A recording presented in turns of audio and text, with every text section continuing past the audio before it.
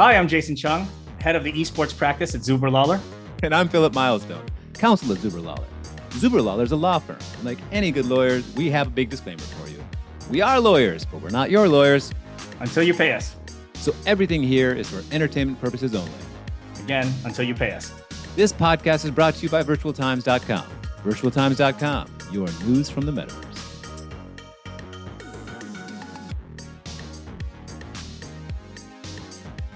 By now, you've likely heard pundits talking about the metaverse. Some say it's the next big thing. Others say it's terrible. Some say it's the future. Others say it's stupid.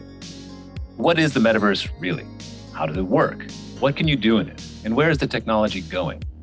And with the number of different technologies and platforms popping up, are we even talking about the same thing when talking about the metaverse? Join us, Jason Chung and Philip Milestone, two meat-based lawyers, wonks, and educators on our podcast, What the Meta, as we tackle such questions and act as your fun and informative partner in figuring out what the metaverse is and can be. We're just informed enough to know what we don't know about the metaverse, so listen in as we fumble, stumble, and rumble our way to discovery. Helping us on our journey are a host of friends, top thinkers, personalities, and even some renegades, who will explain how key concepts of our daily lives, such as citizenship, property, and love, translate to the metaverse. So be sure to listen, our fellow metasapiens, as we grapple with our virtual lives and identities and figure out how to engage with this new plane of existence. Hello, metasapiens, and welcome to the first episode of What the Meta. I'm Jason. Philip. And we're here today to basically talk about the metaverse and to guide you through our journey into it and hopefully, work our way to seeing where you are at in the metaverse as well. So I guess, Philip, this is episode number 1. And like all pilots, it's going to be stilted and awkward because that's what the human experience is, let alone the metaverse experience. So why don't we start with, who we are and where we're coming from about the metaverse first. So how about yourself? Why don't you tell the audience a little bit about yourself? Hello, audience. I am a lawyer by trade, a nerd by upbringing, and a curious human by genetics, I guess. I am here to talk about this thing, which is not what I'm used to, right? I normally sort of read about it and think about what other people think about it. But actually sort of getting out there and getting into it is something I've been thinking about and trying to do. Finding the right way to do that has been a journey. But the metaverse it's both old and it's new, I guess, right? It's old insofar as it's existed in science fiction forever. And in a sense, it's new now. Like it's definitely the top of everybody's mind a little bit because Facebook jumped into it and they say it's the future. I feel like that probably brought a lot of it to the fore, but really a lot of it's also sort of virtual, right? I think we are, because of the pandemic, in this place where we're living more digital lives, we're interacting more with the world through our devices. Like we're meeting people, we call it still face-to-face, but it's not. We're doing this over Zoom. We do sort of everything over Zoom. And part of me says that's just made us more comfortable using a sort of technological interface to do things that we used to do face-to-face. Mm-hmm. So that, I think, is one of the reasons we're having this podcast. One of the reasons I'm interested in it is all those reasons, but also like, what are the possibilities? And in sort of from my human perspective, right? What can I do there as a person, as a father, as a consumer, as a citizen? But also as a lawyer, I think it's really interesting because there's so many things that matter here with lines and borders, right? Notwithstanding sort of geopolitical stuff, but just like my license, right? If I'm on one side of Lake Tahoe, I can advise you on anything. But if I'm on the other, I cannot. And that is sort of a rigid boundary that is a limit to what I can and can't do. But when those limits stop existing, like what happens to the impact, the import of that license, to all of that advice, right? That I'm supposedly able to give you on one side of an imaginary line, but not on the other. And that to me is one of the questions that we will address in here, and we'll hopefully break that apart into its tiniest little pieces. that's where I'm coming at this from, all these different angles, right? Trying to bring my entire self to this thing that is new and old and is going to rapidly change in a way that it probably couldn't 10 years ago, because not only was the technology not ready for it, but I don't think we as people were ready for it. We were still, living at the end of the 20th century, and maybe it took a pandemic to shake us up out. I'll stop there, but that's a quote unquote little bit about me.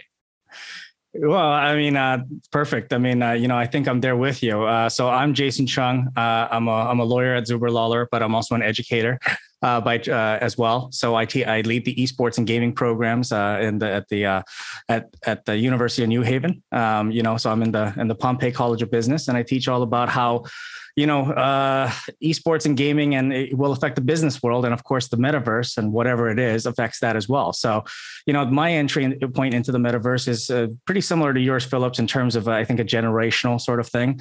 I still remember growing up with paper and pencil and all that kind of stuff. Right. But by the time I reached high school and everything, we switched to computers. And quite frankly, a lot of our friendships were, my friendships especially, were kind of solidified on the internet, right? And so the question of what is this? I think in the 90s term was the information superhighway. I don't know if we've heard that for the last 20 years, but we've done a lot more online, especially after the pandemic. And so the question about how the metaverse impacts our lives, I think, is pretty clear, right? Especially when you're talking about esports and gaming, which has already existed in this quasi metaverse space, which we'll get into, right? But also, just as a human being, just like yourself, I'm just really curious about what you can do with this, right? I think we've obviously, through client work and everything like that, we've seen some applications of it. But, we've just seen the tip of the iceberg so far. So I'm really interested in sort of exploring this with you, Philip, and seeing what we know and where, what we can find out about the metaverse and where it's going. And that brings me to a question, Philip, and this is, I think, a question that sort of gets overlooked by popular media a lot of time. What the hell is the metaverse? I mean, if we could answer that, right, we wouldn't be doing this. We'd be sitting on an island somewhere, possibly in the metaverse, but being rich either way. I think what people think it is a place where you can go that is some sort of simulation of what is here with sort of a cool layer on top of it, right? I think colloquially that is probably what people think a metaverse is. Similar, like a video game where you can interact with things or there are clues. I watched a Free Guy with my kids the other night, and when he puts on the sunglasses in the game, and all of a sudden he sees what the gamers see, and I feel like that is probably what people think the metaverse is. Yeah. I don't know if that is actually what it is, right? I feel like that's too simplistic of an idea of it. I feel like it's the same way that people thought the internet was sort of an information superhighway, which isn't wrong, right? I mean, it definitely is a place where there is a lot of information, but I don't think we thought that was sort of a place you could get away from, right? The highway is over there if you're lucky. Sometimes it's right above you, but either way, the highway is a tool you use when you want to use it. I don't think any of us ever really thought that the highway would be blaring through our living room all the time, 24/7. And I feel like that's one of those misconceptions that we had back in the 90s with the internet. I don't know which misconception of mine is true about the metaverse today, but the idea that it's a place I go to, I feel like that is the first mistake. I don't think it's going to be a thing that is away from our every life. I think it's going to be sort of this place, but more so. And I don't know exactly how to think about that. It's scary, it's exciting at the same time. In a sense, I almost feel like instead of mediating my existence through my phone, I will just be sort of living in a mediated existence, right? Mm-hmm. Yes, that's what I imagine the metaverse to be. Yeah, I mean, Polygon had a great sort of breakdown of what people think it is, right? So, ultimately they, and we'll link the article below. But basically, they said there's three elements: a VR interface, digital ownership, and avatars, which people think are, which figure into the current conception of the metaverse, right? That these three things. But at the end of the day, what the metaverse is just basically a place to exist. It's a place where you have a presence online, which is separate from our, meat space selves, right? It's at the end of the day, the metaverse right now, as I can tell, it's an idea, right? And so esports and gaming, obviously, especially with certain games such as Philip, do you play NBA 2K by any chance? No, I do not. Well, I can tell you when you play NBA 2K, and especially when you get into the world where you can go to the Adidas store and you can go to the Nike shop and you can buy with virtual credits, which are actually, which you buy with fiat money, obviously. All of these things feel like a real world to me in a certain place. And it has just the same annoyances. They built it so that it takes time for you to travel between spaces. You have to take your virtual skateboard or your virtual BMX bike to go between these stores. I mean, to me, if you're thinking about what the metaverse could be or is, it seems like gaming has had a good handle on it for a while. But at the same time, I think that where the gaming elements kind of fall is that it doesn't really feel as interactive as I think real life, right? Which is, I think, the holy grail of what we're trying to go for when we're talking about the metaverse, right? It's a place, like you said, which is a mediated existence. It's a place for us to just go and to interact, kind of like we're doing with our smartphones these days. I mean, honestly, if you talk with most people, I'm sure, you'll find with your children as well, they're going to start mediating their existence and relationships through their smartphone more so than even physical interaction, right? So, the metaverse is that sort of layer, the virtual layer that, you can do that through, right? But the question is, what's it going to look like? What is the sort of modality of interaction that we're going to have? I'm not quite sure. And I think that's I think that's the confusion right now, right? I mean, nobody can exactly tell us what that future is going to look like, which leads to all of these crazy conceptions about what the metaverse is. Yeah, no, 1,000%. And it also leads to sort of us putting the cart before the horse, right? So certainly we don't know what the metaverse is going to be. But what you just said already brings up for me two questions of it's already being designed, even though we don't know what it is. So, for example, you cannot fast travel in game you just mentioned, and that is huge, right? It's the same way that I can't skip a commercial if I'm watching the wrong service. And to make me get on my bike and go by these places means I'm necessarily am being hit with information as I go by these places, as opposed to, my games tend more towards Spider-Man and Horizon Zero Dawn and Fortnite. Where, Fortnite doesn't have a fast travel, but Horizon Zero Dawn and Spider-Man both do. And I can avoid all of that, right? I'm literally avoiding most of New York City when I take the subway in Spider-Man. Me, it makes the game easier and more fun because I get to where I want to be, but my eyeballs are not being subjected to commercial space. And I don't know if that's why NBA 2K did what they did, but it's certainly designed, it's a design decision being made for you. And that is sort of already the metaverse taking the shape that we don't have any control over, which is sort of something we can tackle. The other is, when you said the metaverse is an idea, I think that's true and not true, which is, again, so profound. In my head, right, the lawyer says to me, well, you can't protect an idea, right? That's a fundamental tenet of intellectual property law, right? You can protect instantiations of idea, codifications of ideas, right? Original works of authorship, but you can't protect an idea. So if the metaverse is really an idea, is this going to be sort of another situation where we're talking about, can you protect this sort of fundamental thing? Patent, I'm not a patent lawyer, but I know there was a big fight many years ago about patenting organisms, whether you could or not, right? Mm-hmm. Can you patent chemicals? Can you patent sort of these things that are objects of nature, and what is and what isn't? And now with what we can do with different technologies is sort of pushing the limits there.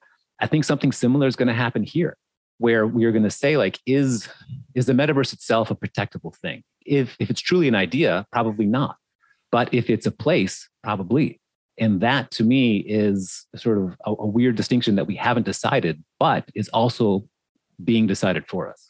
Well, and just to clarify my previous remark, right? The metaverse, as we think it's going to be, currently is an idea because it's in somebody's brain right now. But the manifestations of it right now do exist, right? You can buy property in Decentraland, you can do things, and we'll get into all of these in future episodes, right? But at the end of the day, there are conceptions of what the metaverse should be, and in fact, we've seen major Fortune 500 companies and FAANG companies like Facebook change their name, right, to Meta, because they want to be that platform. They want to be that manifestation of the metaverse, because at the end of the day, there's a lot of money in it, right? But it's also arguably where we're going to spend a good chunk of our lives existing in, right?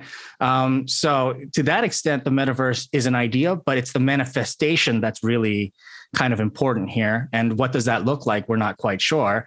But of course, that's also predicated with intersections of all kinds of utility that we need, right? We're going to need to buy stuff. We're going to need to, execute smart contracts. We need to be able to interact and carry logs of, deals and things like that.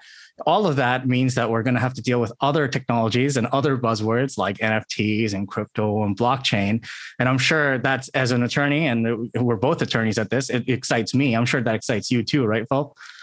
It does, right? Because we need to understand, the business side of it is going to be wonderful, right? People are going to start companies. People are going to be doing innovative things. They're going to be, entering contracts. They're going to have property, right? And all of that means full employment for people like you and me forever.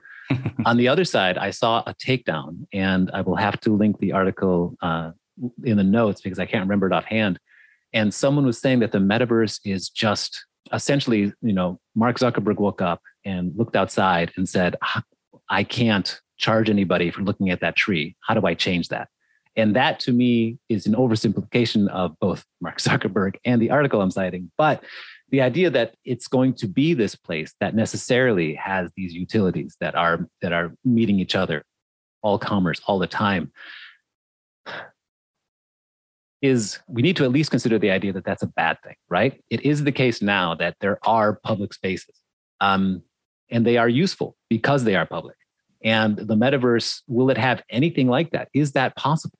You can have sort of pseudo public spaces in a metaverse where someone declares it's public, but I guess that's like the real world, right? If we just decide that park is no longer public, it's not anymore. But in any case, I do wonder, right? If everything all of a sudden becomes a commodity, like then what? And that commodification of the metaverse is good and bad. Again, I feel like I'm just dropping truisms left and right this morning, but that's something for us to be aware of as we explore what it is, as we explore the law around it. There was a really great book by, I want to say James Boyle, about the public domain and how important it is that we have art out there, that we have things out there that are available and accessible to everybody, because from that well is where most creativity comes from. And his famous example was Jay-Z, no, it wasn't Jay-Z, it was Danger Mouse's Grey album, where he took Jay-Z's Black album, the Beatles' White album, and put them together. And it was genius, but nobody could sell it. Like that's bad. That's the overreach of intellectual property. And I feel that the metaverse sort of has that same specter. It becomes too restrictive, too commercialized. The barriers are too high to entry. It's not going to be everything it can be. On the other side, if it's sort of too libertarian, it's not going to be anything anybody wants it to be. So we have to find a balance, not you and I, humanity. And I don't know what that's going to look like, but exploring it's going to be cool. Well, it's actually really interesting because this is the same sort of thing that I keep telling business audiences about esports, right? At the end of the day, when you're talking about a game like basketball in meat space, right? Nobody owns basketball. You can create a competing league to the NBA if you want to. It's not probably going to go anywhere. But at the same time, you have the freedom to do that because nobody owns the game. At the same time, if you want to, but somebody owns Fortnite, Epic Games owns Fortnite. And if you want to do anything in Fortnite, through legal mechanisms here in the real world, you can't do anything with Fortnite without their consent, without their knowledge. And it's basically going to be a bad time for you if you decide to build a business model around it, right? I think that's where the skepticism about the metaverse, firstly, is coming from, because right now it's not a big open playground. It's not a big public space. As you're mentioning, Philip, it's a proprietary, for now at least. It's a bunch of proprietary systems and platforms that are trying to maybe coexist, probably compete, actually, more than anything right now. And if you sign up for one, you probably have a hard time accessing the other, right?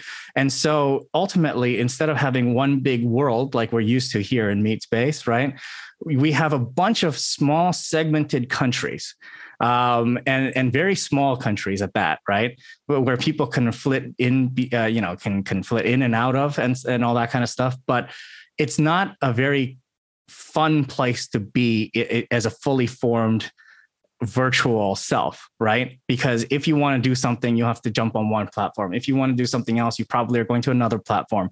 So ultimately, it's a problem with, I guess, the access to the platforms, but also with the fact that there are so many competing platforms right now that there isn't a catch-all winner or space that has really taken over, right? And so I think that's where some of the skepticism comes from, but where's that, what does that mean for us is a question that I have going forward. Are we going to have one giant space that's provided by Meta, for instance, or are we going to have a bunch of platforms that intersect?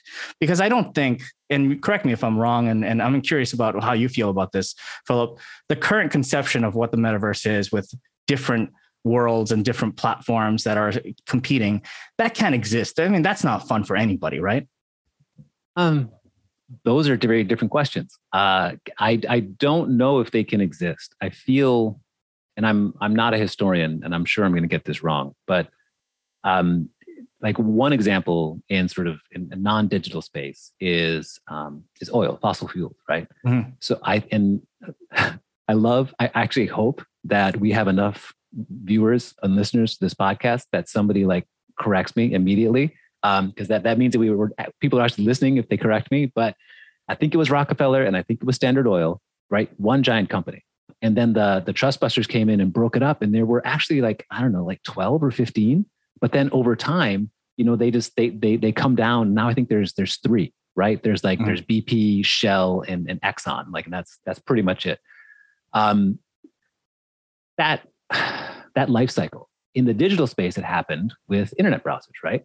In the beginning, there were a lot of them, and then it totally consolidated down to Microsoft, right? With Windows and Explorer. Then it got broken up, and you've got they didn't get broken up, but it was told that it was violating laws by sort of bundling its operating system and its browser. Antitrust laws, yeah, exactly. But then now we have different browsers. So I feel like, can it exist? Yes. Is it good that it exists? That there are sort of these different competing methods of entry to this thing? I think probably yes, right? Because the idea that a monopoly anywhere is almost always bad, right? I want to say monopoly is always bad, but I feel like that's one of those statements that will come back to bite me in the rear end whenever this thing goes up. But I don't want it to be that there's only one provider of the metaverse. I mean, I feel like in science fiction, that's kind of always been the case, right? Mm-hmm. If we go, I put it here for this podcast so people can see it, but Snow Crash is on my shelf. And, in the metaverse there was only one. And if anything, Neil Stephenson contemplated an idea to sort of outside of the metaverse. There were these different countries actually now within the United States, you had sort of borders on the outside, but not on the inside. Ready Player One, there's one Oasis, right? There's not more. In Neuromancer, there's only one. There's not many. And I feel like that is assumption, but it's kind of the assumption that always happens in science fiction, like a world government, right? It's not true, but we just assume it because it's easy. I'd certainly want there to be interoperability, right? Right. For a couple of different reasons. I want there to be metaverses for everybody. And I feel that, for example, we're just starting to have an internet that is, we don't have it yet, but I hope it has internet for kids, right? Where it is in fact the case that children and their information isn't sold online, that the content available to children, it's much easier to build walls around that content than it is now. I want that to be true. Also in the metaverse, right? That's one reason why I want there to be sort of some control and different internets, right? Because again, consenting adults should be able to look at whatever metaverse they want to look at, right? So I want that to be the case. I certainly also want it to be the case that my content is metaverse agnostic, for lack of a better term, right? Same way that if I mint some NFT in one metaverse on one chain, I want that to be usable kind of everywhere, right? So that my avatar can walk across different metaverses if we're actually using avatars. But I do want that interoperability. So I think it's possible. I think it's good. Will it be the case? I don't think so, right? Because at least for a while, we're going to have the old players out here are going to control the metaverse until something different and new happens. Well, I'm curious about that though, because if we're talking about the World Wide Web, right, which everybody conflates as, the internet at large, but it's the layer, right, of the World Wide Web. There are open standards. It is technically open. There are, at least in America, still concepts such as net neutrality and open pipe access and all that kind of stuff, right? With the metaverse, it doesn't seem to be like that right now, right? Because all of that sort of high concept, we have to keep the internet free and open and all that kind of stuff. That's not where the metaverse started from, right? At the end of the day. So because of that, I think that basically there's a big market difference between how the internet has sort of gone, where it had the freedom to basically offer everything under the sun and then consolidate, versus the metaverse, which is basically starting out as closed wall gardens and seeking to interoperate with each other, right? But at the end of but I think what we're trying to do is basically similar, right? Because everybody wants to be able to use the metaverse for similar things, right? To do needs-based tasks quicker and better, I think, right? I mean, standing in line at the IRS is really boring in real life, or the DMV, but if you could do it faster and more interestingly online, that would be great. But I'm just using that as an example. But it's also about creating brand new universes within the metaverse and hanging out with friends and doing more interesting things like, going on a spaceship, traveling the galaxy, all that kind of stuff. Basically a non-boring Nintendo Miiverse, if you remember that, with the little avatars we had in the Wii, which also leads me to also point out the fact that we have avatars in a virtual space that's shared through the internet is not a new concept at all. Nintendo's done it. PlayStation has done it. There's a platform called Second Life that started in 2003, right? All of these things have existed, but what we're talking about with the metaverse is that layer of immersion, I think, right? And the ability to do more than just sort of say hi and then wave your hand at somebody, right? It's that ability to do more in it. But how do we exist? How do we engage with the metaverse now? I mean, I think we're coming in slightly different angles about what the metaverse is and how it, and how it's operationalized as either closed and walled or garden approach kind of thing. But how do we engage with the metaverse now? I mean, this is a pretty big question, but existence, I know what that means. When you're born in real life in meat space, you're born. Yeah. And people don't realize, but there's a huge complex legal, economic, cultural, social process that comes with being born, right? You're assigned a country, you're assigned parents, you're given, eventually a social insurance number, you're plugged into the system. There's a whole layer of a process that happens when somebody's born. And of course, existence comes through consciousness and all that kind of stuff. And you're the philosophy major. You can tell me more about that. But there's also a negotiated legal process when you're born, right? But when it comes to the metaverse, how are you, quote unquote, born? How do you come into existence in the metaverse, especially in the current environment where it's kind of split between different platforms? Yeah. And I love the fact that you're assuming that only happens once. Right. I mean, the metaverse demands that I can be born many different times, I mean, perhaps spiritually, perhaps I can be baptized into a metaverse and change whatever I am, but also literally existentially, there could be many me's out there and that's no problem. Right. So again, I don't know what it means to exist. I feel that we need to at least, understand that all the stuff you're talking about is sort of if you're lucky, right? So like the group that we're talking about, people who have access to the internet and the metaverse, because there's a large swath of humanity that don't. And that's true with being born as well, right? Not to trivialize anything at all, but if you're born into a place that grants you citizenship and statehood and a social insurance, you're you're, among the few when it comes to sort of all of humanity over time, right? And even in the modern world, there are people who are sort of born without statehood or social insurance of any kind of the sort. Why do I bring that up?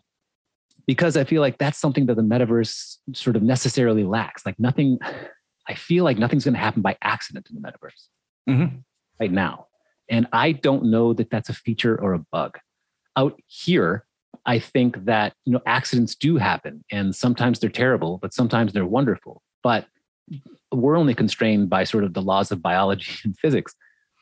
In the metaverse, we're going to be constrained by it's whatever laws that are written, right? And how do we write a thing that's able to allow for accidents? I don't know if that's true. Right? How do you, I mean, that's a question I can't answer. How would we write a universe that allows for something the universe can't anticipate to happen, right? We call that the code breaking. And when your universe is, in fact, at its most, metaphysical layer, code, then, I guess I want that to break to a certain extent. I want it to be the case that we are born many times, that there's not a limit to what I can and can't do, right? That standing is not sort of an assumed state. Or, for example, in NBA 2K, that I cannot choose to fast travel, right? I want to be very much the Neo of the metaverse, where everybody else, thinks that it's air they're breathing in here right now, right? Like I don't want to be that person. I want to stop the bullets and fly away. So in that sense, what does it mean to exist? I don't know. Certainly, there are a bunch of implications out here when we're born. There's similar implications when we're born online, right? It is certainly the case that as soon as you sign up for an account, there's a profile out there. I don't know that profile is controlled by any one entity, but each of us, in addition to the collection of cells that I am, I'm also a collection of data over time. I mean, from my very first email address when I was in college, now that I'm showing my age, right? In 1995, when I went to the University of Wisconsin, was the first time I had an email address. And I feel like I'm in that weird generation that remembers what it's like to wait in line at Blockbuster and kind of almost understands what cryptocurrency is, right? So there are going to be people born today who are going to have, a digital profile before they're born. My children, for example, right? With my wife and I had a blog for our son before he was born about anticipating him. And that is, new and interesting and weird, but I feel like in a sense, that's being born into a metaverse of sorts, right? Mm-hmm. Our digital existences are predating our physical existences, and all that's going to be permanent, like everything on the internet is. So I feel that existing is going to mean something different. Out here, right? Like you said, birth is the beginning. You're not alive until you're born. I mean, somebody claim for that one, but that's one definition we can go by. I don't know that there's that bright of a line in the metaverse, because because our avatars can be many things. They can exist many places at one time. I mean, like that type of fundamental rule, right? Two things can't occupy the same space at the same time. That's just not true in the metaverse. At least it doesn't have to be. Right. And I think that's the difference. I mean, generally speaking, if you're born, you generally didn't have much of a choice in the matter in the real world, right? Whereas I think the difference with the metaverse is, of course, you have the choice, right? You have to create a profile, or somebody creates one for you, but eventually when you reach the majority, you can decide whether to engage with it or not, right? And so it's a process, right? But it's a negotiated process, like you said. It's one that basically somebody controls, right? Here, obviously, in the real world, the laws are made. We have representative democracy, all that kind of stuff. But at least in North America. But if you go to say the metaverse, it's the companies, right? It's the companies that set the EULAs. Obviously, they have to be beholden to the laws of their jurisdiction, right? And that can be a complicated matter. But it's the companies and their terms of service and their EULAs and all that kind of stuff that dictate how you're going to interact with that world, right? And your avatar and your profile. And like you said, you can have multiple profiles for multiple different metaverses and metaverse platforms, which means that you, in essence, can exist infinitely in the virtual world. Now, the question, I think the sci-fi nerds, sort of concept is that you would have one master profile, right? That, you could imbue with the amount of credits or whatever you call it, right? The abilities that, to basically be Neo in the metaverse. But that doesn't really exist yet, because right now the metaverse is split across tons of different closed platforms, right? But ultimately, I think as we've seen, the ability to exist in the metaverse is a negotiated process, but it's one that's frankly controlled a lot by the corporation that you decide to sign up with. Do you think people are aware of that? Do you think people actually read the terms of service and the license agreements and all that kind of stuff? Or do they just say, hey, I want to hang out with Snoop Dogg in Decentraland. Let's just create a profile and see what happens. I mean, the fact that you're thinking that we're giving up we're ignoring the EULA because we're going to do something as cool as hang out with Snoop Dogg, I think is already the problem. People are not reading EULAs to get fart apps, right? Like right. It doesn't take much for us to ignore a contract. So no, I don't think anybody reads those. I don't. Which I don't read them all either. And it makes me sad a little bit, because I certainly write them sometimes. And I spend a lot of time on them, and I want them to be accurate. And I have read some, right? That is true. So it's not as if I think that everybody ignores them all the time, but I think absolutely most people all the time ignore them, especially when there is something possibly cool on the other end, however you define cool, right? And the metaverse is definitely going to be that. People are going to want to get online, and they might, in a sense, already be there. I mean, I can imagine one of the companies that will create a metaverse will say, hey, guess what? You have a profile, right? You get, in addition to your account, now all that information we have about you, we used it, and you just have to come claim this profile, this whatever avatar, this person. Those are the same thing. But I feel like that will happen, and it'll say like, all you have to do, just click here and you can claim your profile and you're in. And people are going to do that without reading those EULA. Yeah. And I guess one of the things to maybe wrap on is we've talked a lot about, what the metaverse is, right? And I think the consensus we've come to is we don't know yet, right? And then what is the metaverse right now has turned is there's a bunch of different things out there, right? And we're not quite sure which one's going to win out and what conception is going to win out. But are we confident? And I want to leave with this. Are we confident that the metaverse is the future? That we are going to want to have something like this where we engage with it with, let's say, VR glasses and a movement system that makes sense? Is this something that we want and that inevitably we're hurtling to, or is this a flash in the pan? I love that all of your questions are so many questions. So I number one, I'm not completely convinced that it's going to be hardware that we're interfacing with, right? I mean, in the 90s when the Wachowskis came out with the Matrix, they had sort of the spike in the back of the head. It's going to be much more Brave New World. There's going to be some virus we take that will sort of interact with technology, will allow us to use sort of our biological hardware to experience something that's a little bit too far out, but that's what I imagine. Because the thing is, hardware can never approximate all of our senses. And that's one of the fundamental barriers to the metaverse being awesome, is it's not the Matrix, right? The Matrix, yes, terrible, awful machines took over, but also freaking awesome, right? I mean, literally, I cannot tell the difference between reality and not reality, right? That's the metaverse that I want there to be. Certainly, I mean, sort of holodeck style, right? Like that's what I want it to be. I don't want to have to wear anything because I'll always feel that. My skin will always feel the weight of the device, and that's not good enough, right? I want it to be immersive in a way that I can't tell unless I say, to your other point, I don't think it's a flash in the pan. And that's, again, not surprising, because it is sort of a new way to do old things. And just like the internet, it is going to have a couple different aspects. Number one, it's going to make old things better, right? I hope people don't use the metaverse to wait in line at the DMV, but that's possible, right?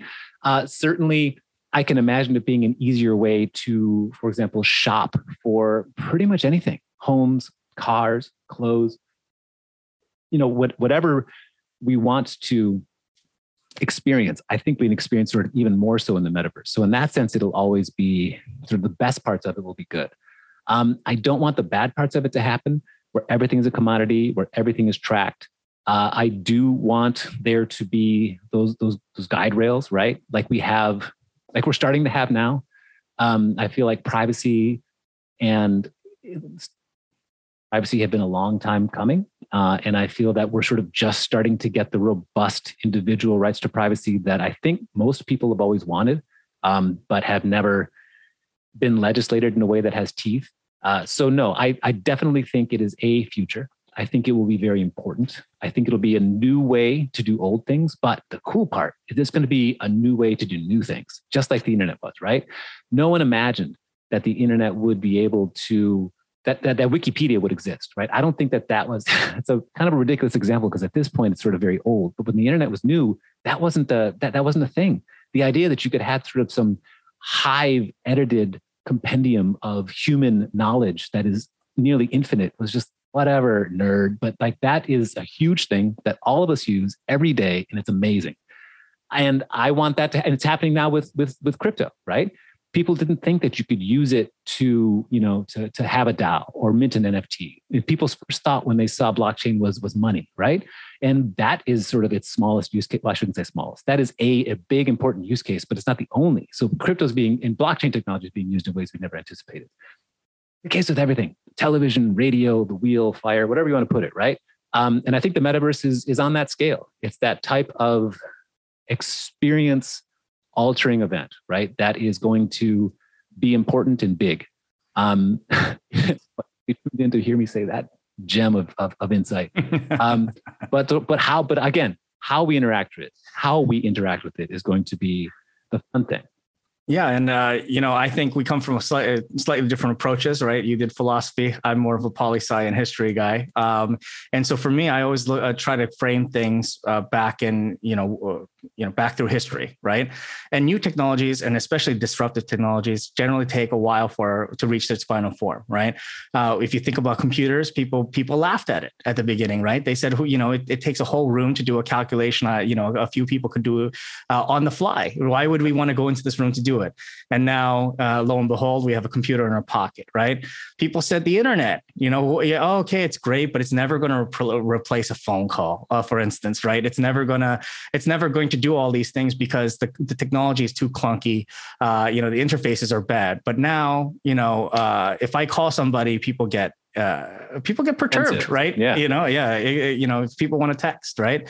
All of these things take time, and even the smartphone and the internet, I think that's probably the ultimate form of where we're going to go with that, right? In the current context of what the internet is, because we've reached the point where you can pull it out of your pocket and you have the world's knowledge at your fingertips. I mean, that is sci-fi at the end of the day, right? That's more impressive than anything they did in Star Trek with a pad or anything like that, right? But where is it going to go for the metaverse? I'm with you. I think it's going to be completely different. I don't know what that interface is going to look like. I don't know how we're going to get plugged in, whether that's going to be a room in our house, whether that's going to be something we ingest or something we implant in our bodies. And I really hope we go into, cybernetics at some point in this podcast. But, all of these things are going to take time to be negotiated, right? And ultimately, it's a process. Where we're at right now, and I want to stress this for all the metasapiens that are listening, is we're so early that we're still asking, what is this thing? And nobody has a clear idea. And anybody that says that they have the magic, the magic solution, they're lying, right? Because lots of people don't know what it is. We're seeing major oil companies, fast food companies, everybody move into the metaverse, but they're all moving into different things. And when Fortune 500 companies are taking all of their profits and their revenues and they're spraying it around multiple different sort of metaverse plays, that's when you know that nobody knows exactly what the main arc of this is going to be, right? So I'm curious. I'm curious to see where it's going to go. And Philip, do you have any sort of, final pearls of wisdom before we tease our topic next week? No, I don't, because I feel like the pearl is the tease, right? And I don't want to sort of take it from you, but it's certainly what you said, that no one has an answer. No one can give you a good definition. Like, I think on this show, I want us to sort of assume that that's always the case. And if it ever sounds like we're telling you the way it is, then then we're just putting it badly. Because I couldn't agree with you more on that point. Absolutely. And one of the things that really negotiates the metaverse and keeps it running is money, right? And money is equivalent to property in a lot of cases. So next episode, we'll be going into the topic of property. How do you obtain property in the metaverse? What is property in the metaverse? What platforms offer property in the metaverse? All of these different questions, and we'll get into it, and we'll be answering some of your questions, hopefully as well. So stay tuned.